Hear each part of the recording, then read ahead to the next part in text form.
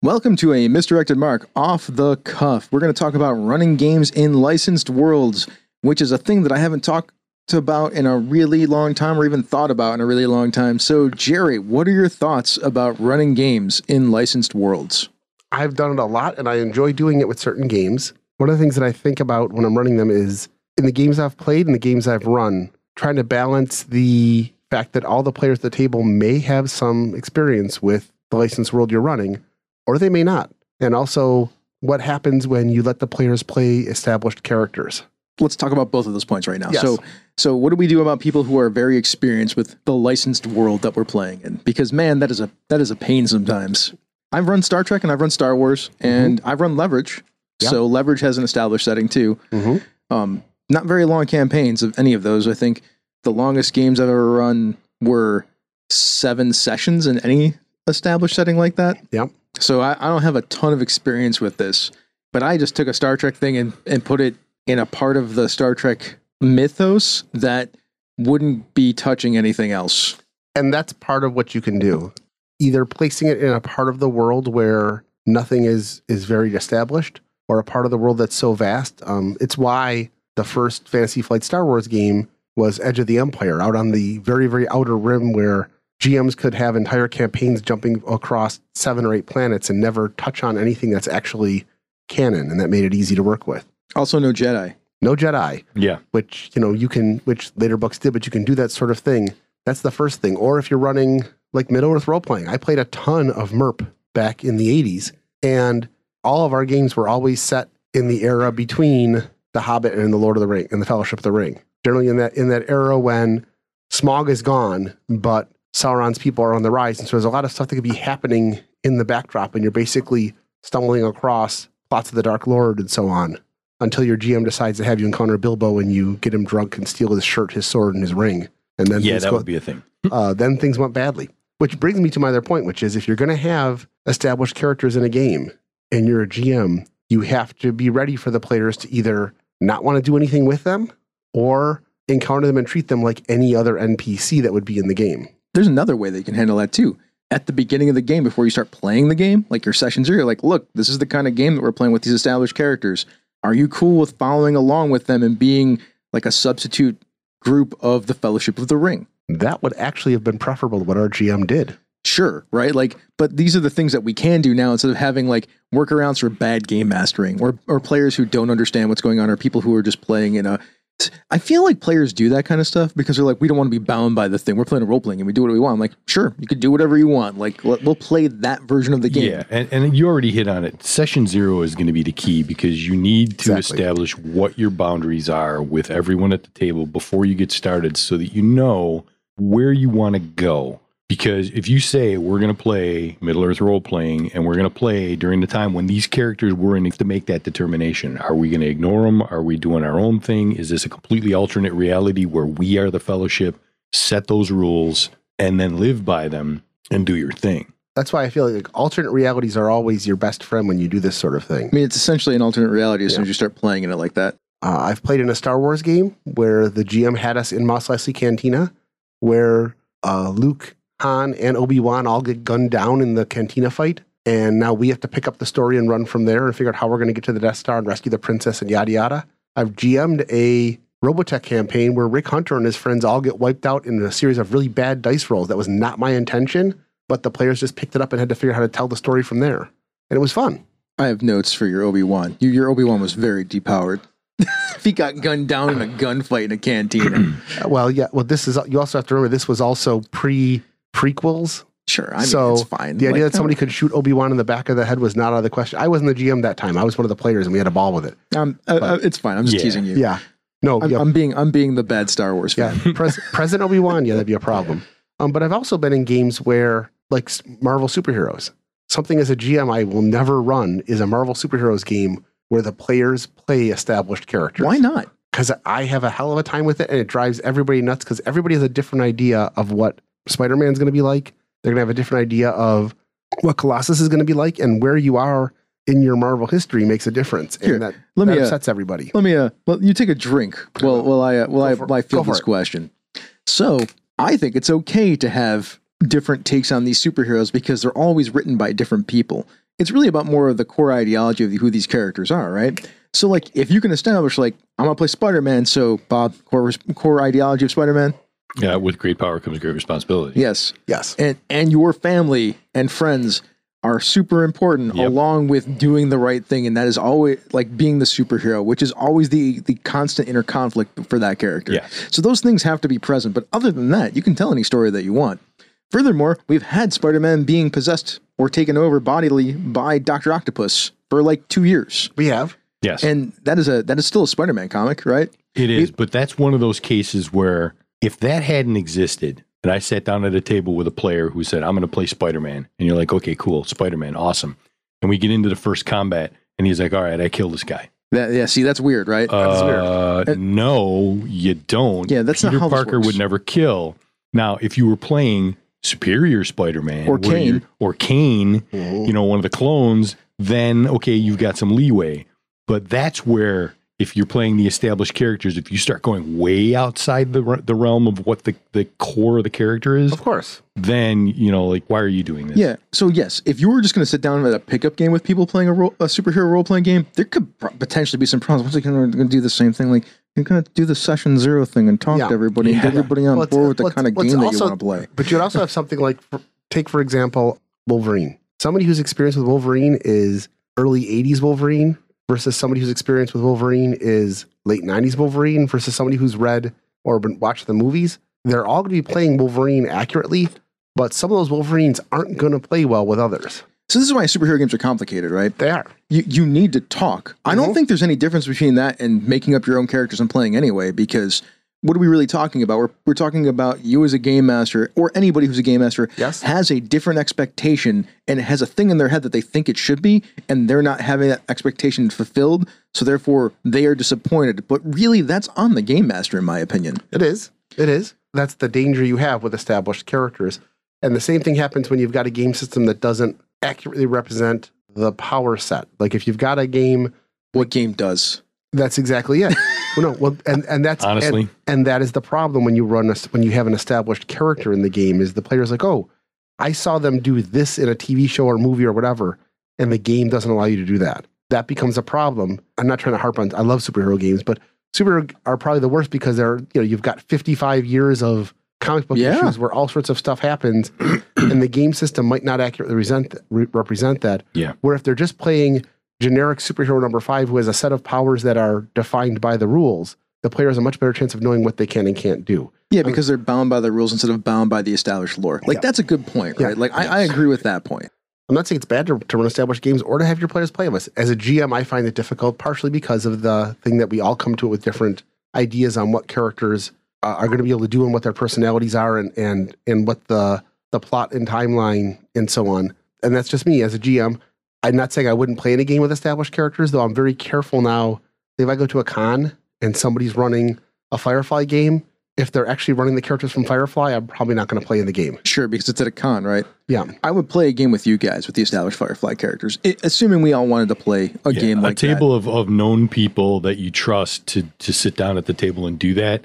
But sitting down at a con game with complete strangers and being, okay, we're playing Mal and all those people. Like, I mean, who knows what you're going to get, right? Yeah, it's crapshoot. I still might sit down and play that game because I want to see what the deal is. Yeah. But, and I know it's only a 4-hour investment of my life, but I see your point, right? Like, there's a lot of chance for disappointment compared to the fulfillment of what could potentially be good. Yeah. Plus, to be honest, whenever I buy a role-playing game that is set in an established universe, as both a player and GM, I'm less interested in the stats or seeing more stories about the established heroes and creating my own stories in that world. For example, Rings of Power. I'm much more interested in the story of the elf and the alchemist woman and all that than I am in the story of Galadriel. Not that the story of Galadriel isn't good, but those are all established characters. I'm really interested to see what they're doing differently with the new characters, new stories set in that world that are characters I don't see. I get that. But that's how I am as a fan. Yeah. Yeah. I'm exactly the opposite of you. Like, I've been dying to play a superhero game with established characters. Like, I want to be like Iron Man or Cap or Bruce Banner or somebody like that. It'd be fun to play those games. But when I look at those movies and those stories and even the team books and the comics and whatnot, it is really hard to create scenarios that make sense. Yes. Yes. I mean, you have to, this is not we are a group of adventurers going into a dungeon or going on like an adventure together.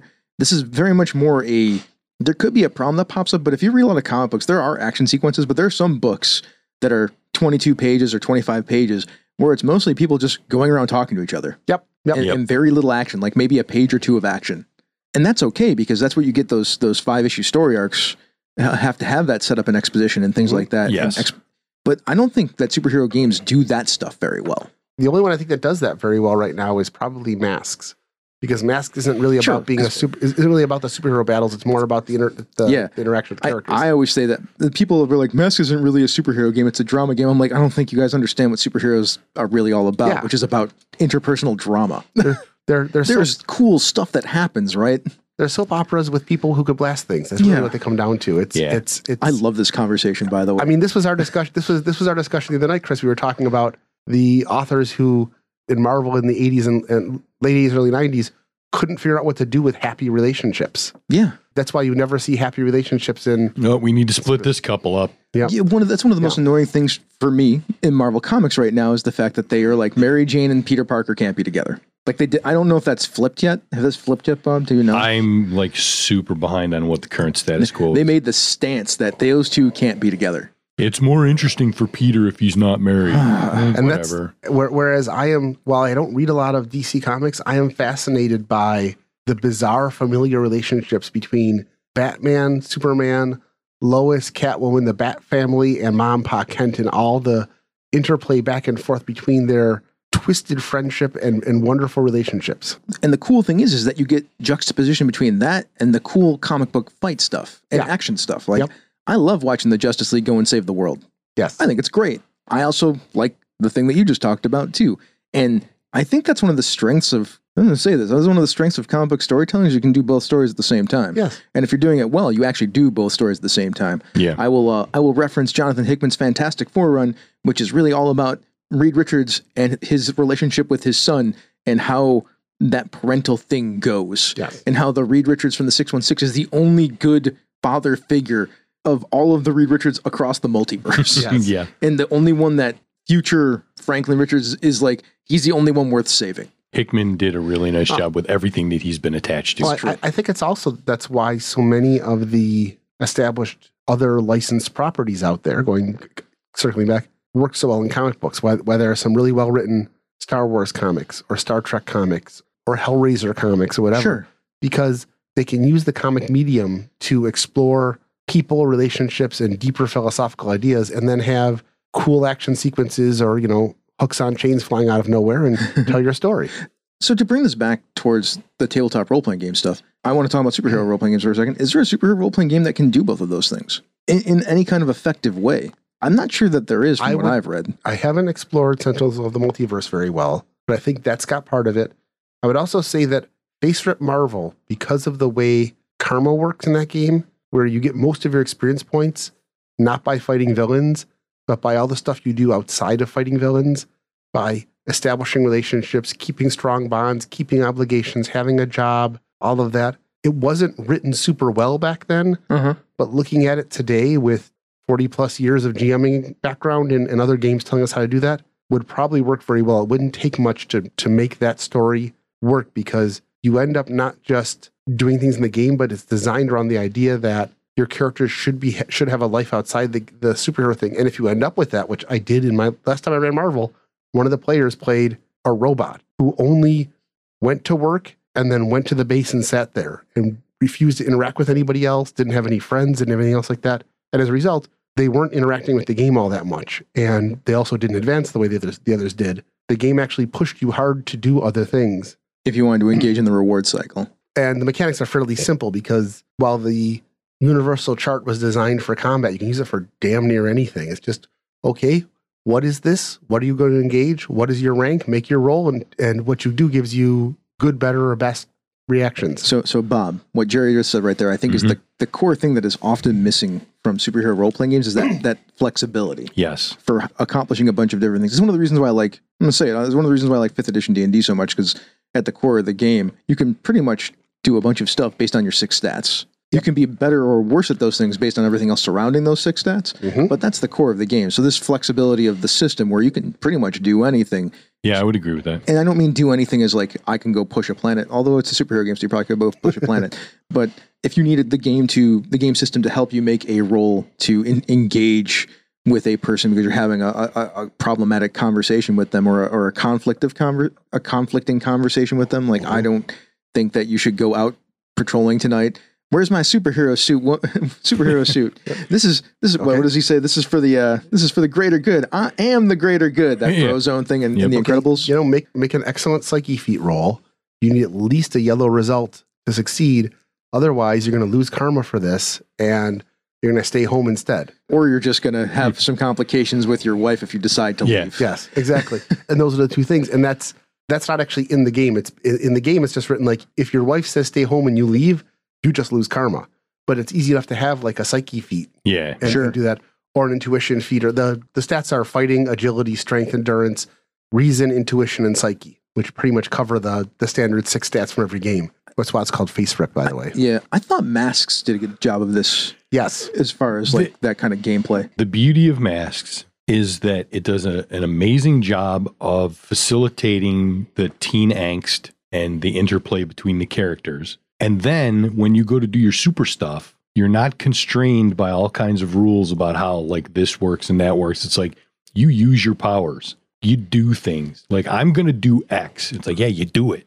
I'll be honest, unless we're going full narrative, I don't always find Masks to be the best superhero versus supervillain system. You've never played a longer campaign of Masks, right? No, but I've played a lot of them where we have a superhero villain fight at some point. Sure. Yeah. The superhero villain fights actually work pretty well if you're playing a longer game because the consequences for the superhero villain fights are those conditions that you take. Yeah. And that's why it works. Like I remember our Mask game, at least the first season of our Mask game, it was a really good, and not yours, ours. And then you played one later with Phil that was really good, I heard. Yeah, like, we all the had stuff an was amazing game of Masks. And the thing that I'm always curious about now, since having played an amazing campaign of it, is I would like to see, because it's driven as a teen interplay, teen angst game, I would like to see someone tweak that game. It would be very hard to do, in my opinion, but a really good designer could pull it off. I would like to see someone take that game and make an adult version. They have it. One of the supplements. I want to play that. Yeah, they have rules in the core book for playing adult characters, and I'm pretty sure I could be wrong on this. I don't recall this, but I'm pretty sure I've got all the books for Masks. I'm pretty sure one of the books deals with what to do with adult characters. I think I could be wrong on this, but it wouldn't be because it doesn't work out of the box with the rules as written for teens. That does not work for adults. I think that one. I think like Agents of Aegis or one of those has that. But I'm going to say something though. When both of you talk about the Masks games you were in, especially you, Bob, you never talk about the supervillain encounters. It's always about the angst and the relationships and all that, which is good. But I never hear anybody ever talk about how cool this action sequence was or anything like that. I was actually going to talk about that before. Yeah. So there was a great, I don't know if you remember, there's a great sequence where there was a giant villain, robot villain type person, and it was rampaging through the streets, and it was about to crush Phil's character's girlfriend's house. And Phil was the Nova or the one of the ones that was like super strong and super fast. Yeah. So there was the moment where he had to like get in front of it and stop it from rolling down into his girlfriend's house as if it's sliding at the house. That's cool. It was a really cool sequence, right? That's cool. Yeah, we did actually have lots of good superhero action. Because I like superhero action. I do too. So I pushed it, right? Like I wanted that to be a part of the game. Yeah. Phil's campaign that I played in had less than Chris's game. It was still there. And we still had some really amazing scenes. This does not surprise me. But the character interplay really was where it shined. I think the character interplay is where that game shines all the way. And I'm not faulting Masks. I'm just saying. No, I get where you were coming from. You guys bring up that campaign a lot, which is excellent. But this is the first time I've heard either of you ever talk about a single action sequence in Masks, and all the times we talked about it. Because I don't talk about my Mask game all that much. Yeah. I think I would run it better now than I did then. Yeah.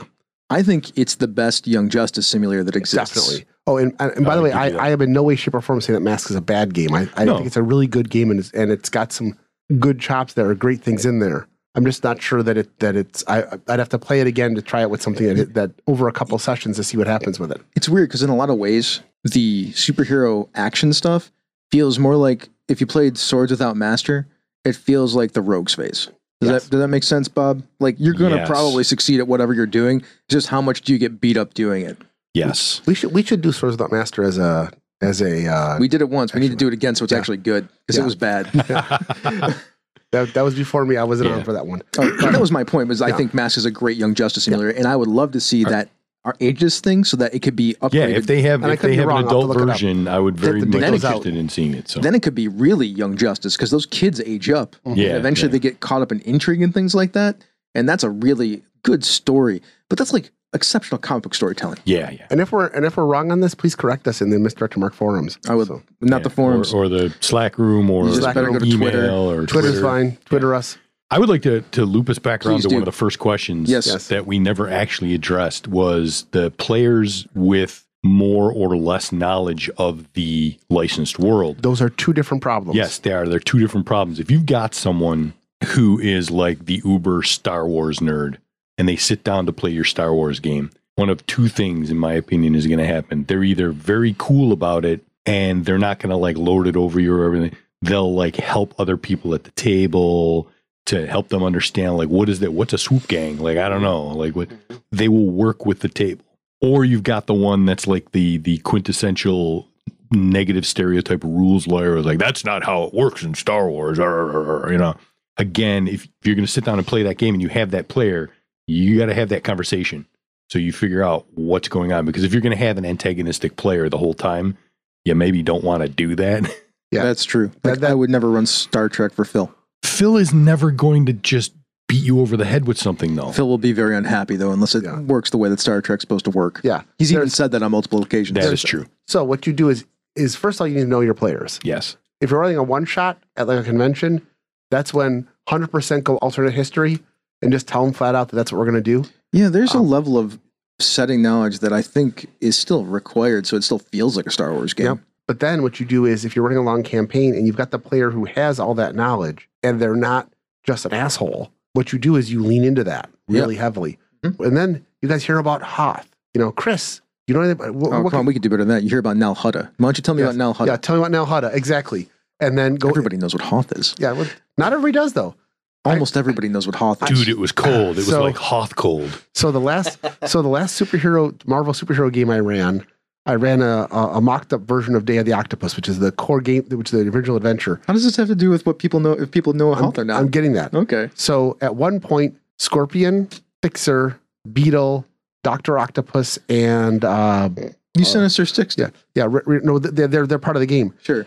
I had one player who had any idea who any of those characters were. Yeah, I mean, I wouldn't have. I mean, it takes a lot to know who the Fixer is in Marvel. The Fixer, yes, but the Scorpion or Dr. Octopus is the famous one. Yeah, and I've done the same thing with Star Wars, where we've had one or two players who are really into it, and other ones are like the Wookiees are the big hairy ones, I think. Sure, and right. So, which is also okay depending on your game world. But you need to have the different games require different knowledge. Like a game like Serenity, you need to have a lot of kind of core knowledge of the politics of that game, the setting, the system, where a game like Star Wars or D&D set in the Forgotten Realms could pretty much just have like a paragraph of description for them and let them go. And that's all they really need to know. If you're playing a campaign of Serenity or Firefly, then yes. If you're playing a one-shot of Serenity, you can just give them the basic highlights on a one sheet. That's what one sheets are for. Yeah, that's true. Here's all the information that you need for this particular game. Yep. That's how I would solve that. And you need to also let the players know if this is different than a standard RPG. Because if players have been playing Forgotten Realms or Greyhawk and you suddenly stick them into Middle-earth, it's going to be a very different experience for them in most cases than what they are used to because of the setting and the way things go. You just need to explain that to them. Like, this is not a game where you're going to be crawling through dungeons, killing monsters, taking treasure. Adventures in Middle-earth, at least, is similar to 5th edition D&D, so it's not as hard of a move.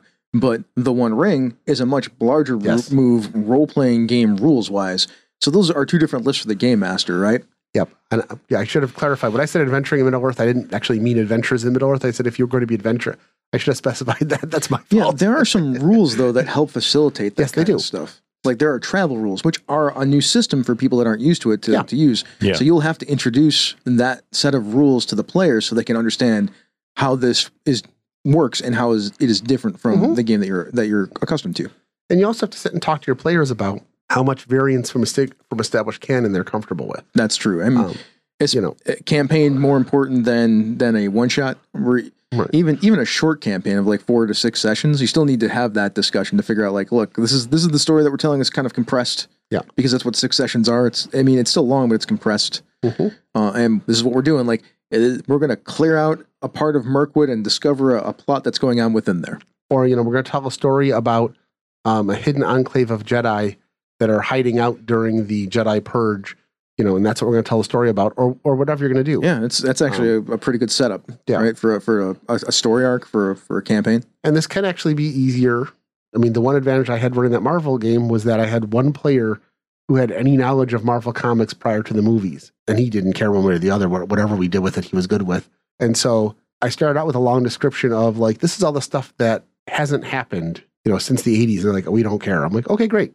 We have no idea what Civil War or what Secret Invasion or any of that is. Like, great, I don't have to worry about any of that.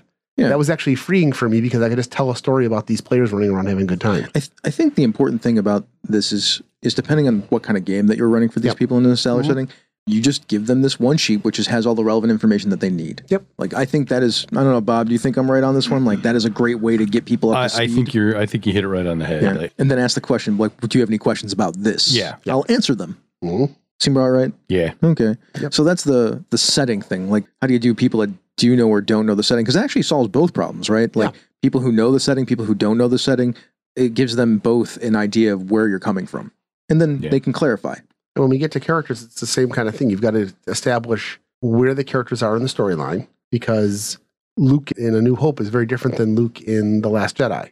Yes. Yes. And so even Luke from Return of the Jedi and The Last Jedi, very different than Luke from some of the Legends stuff, And that's true. So you have to establish, like, this is where we are, and talk to players about it. Yeah, one sheet again. Yep.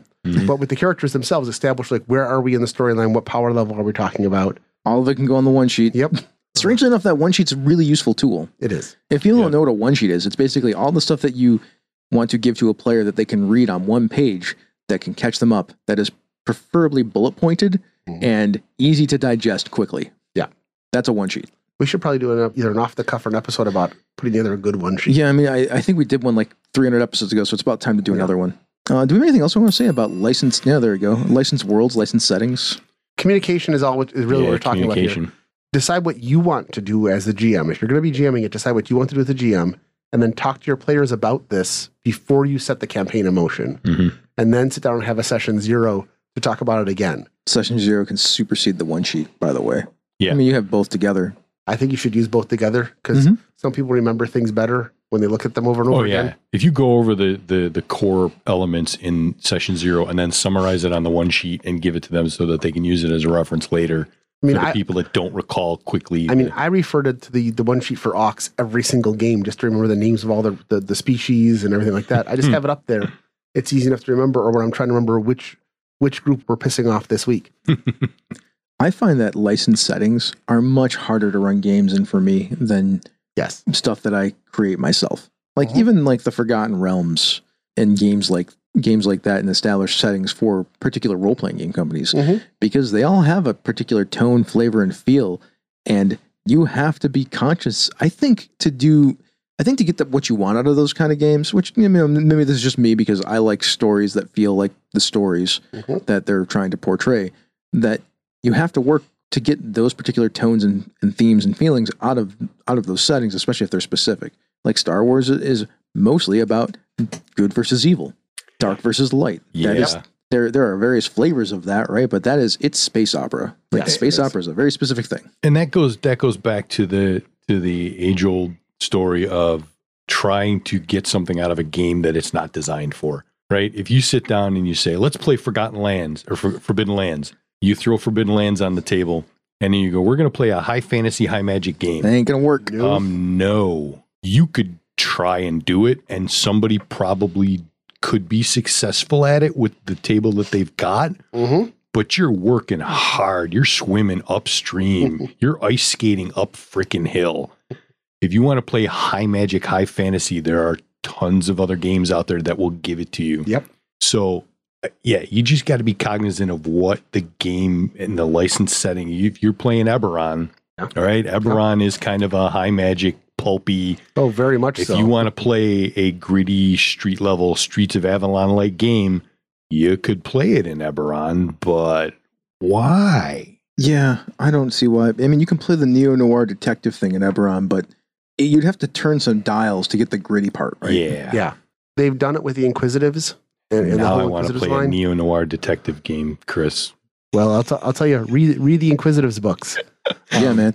Dude, I've run the Inquisitors of Sharn before, like a campaign called the Inquisitors of Sharn. I have ideas for stuff like that. Yeah. It's possible. You also have to know your players. Yeah, you do. Always. I would be very careful which group I would run a game like Band of Blades for. Yeah. Because if you've got a super optimistic, happy-go-lucky, It ain't that. My Little Pony, Friendship is Magic is their kind of tone, which is nothing wrong with that. It's a fun game too. That group's not playing Cartel. That's No, they're not playing Cartel. They'd actually do better with Cartel than they would Band of Blades. Dude, me and Bob aren't playing Cartel, but we're playing Band of Blades. Yeah. Band of Blades was a particular flavor of grim, but it's not bad people. Like Cartel is essentially all bad people. Yeah. Yeah. I mean, there's a difference between narco fiction and being the Black Company. Yeah. Yeah. I mean, that's the difference between those two games. If you don't know, those are narco. You should all know what narco. I assume everybody who's listening to this knows what narco fiction is. If they don't, go look it up. It's about basically Mexican drug Cartels, trade South trafficking, American drug cartels. drug cartels. Yeah. And the Black Company is a series of books written by Glenn Cook about a fabled mercenary company and the annals of their stories and the stuff that they get caught up in. And there's some legendary shit in those books. There is. Yeah. And the other thing is that Band of Blades isn't necessarily about bad guys. You're actually playing a bunch of. No, you're the good guys. You're definitely the good guy striving against everything that's bad. It's a depressing slog where people are going to die on a regular basis. It can be a depressing slog. Yeah. That's part of the fun. It's good. Yeah. Is there anything else we want to say about licensed worlds? Wrap it up. Go have fun with them. Yeah, exactly. Have fun with if that's what you want to do, have the conversation and sit down and have fun with it. Just do a little bit of that work up front. It'll make your game so much better later. Absolutely. Yes, it will.